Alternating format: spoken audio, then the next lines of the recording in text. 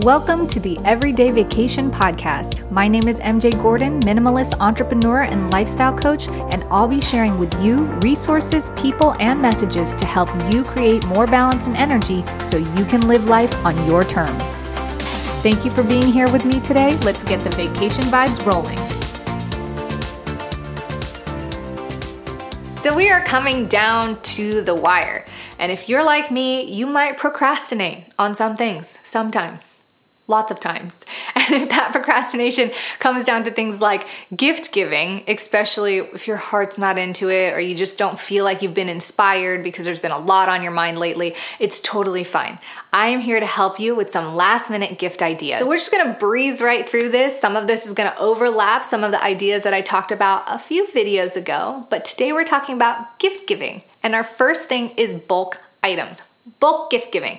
If you don't have any inspiration, one of the best things you can do is narrow down one or two or a few items that you feel like add tons of value, tons of joy, and give that same item to multiple people. It's completely okay. This can be your favorite book, your favorite treats, something that you make, or even a favorite tool, like a pair of Cutco scissors. I'm never gonna forget those Cutco scissors, Mark, Cardina. Those are my friends who gifted them to me twice in a row. The second time, I was totally stoked out of my mind. I still have both pairs. Cutco scissors are amazing. So if you can think of an amazing gift like that you can give to people, it doesn't have to be anything super fancy or super unique. It's just an amazing thing to share. Number two, make it. Something simple and easy, whether it is your favorite treats, body salts, candles, some kind of thoughtful art or poem. This is a great way to get you time, get some mindful space, and then create something unique and special. If you like gifting experiences, getting online to shop for these items is some of the most efficient ways to get gifts, whether it is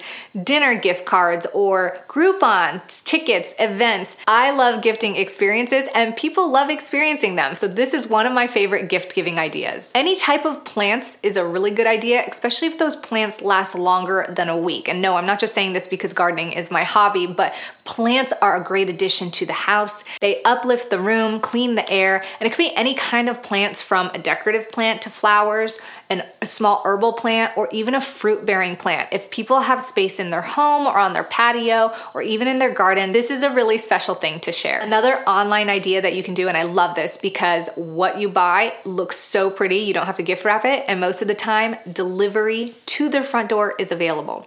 They're small services like self-care services. They come in these little kits, they come with little bath salts, candles, essential oils, or things like edible arrangement, or Harry and David.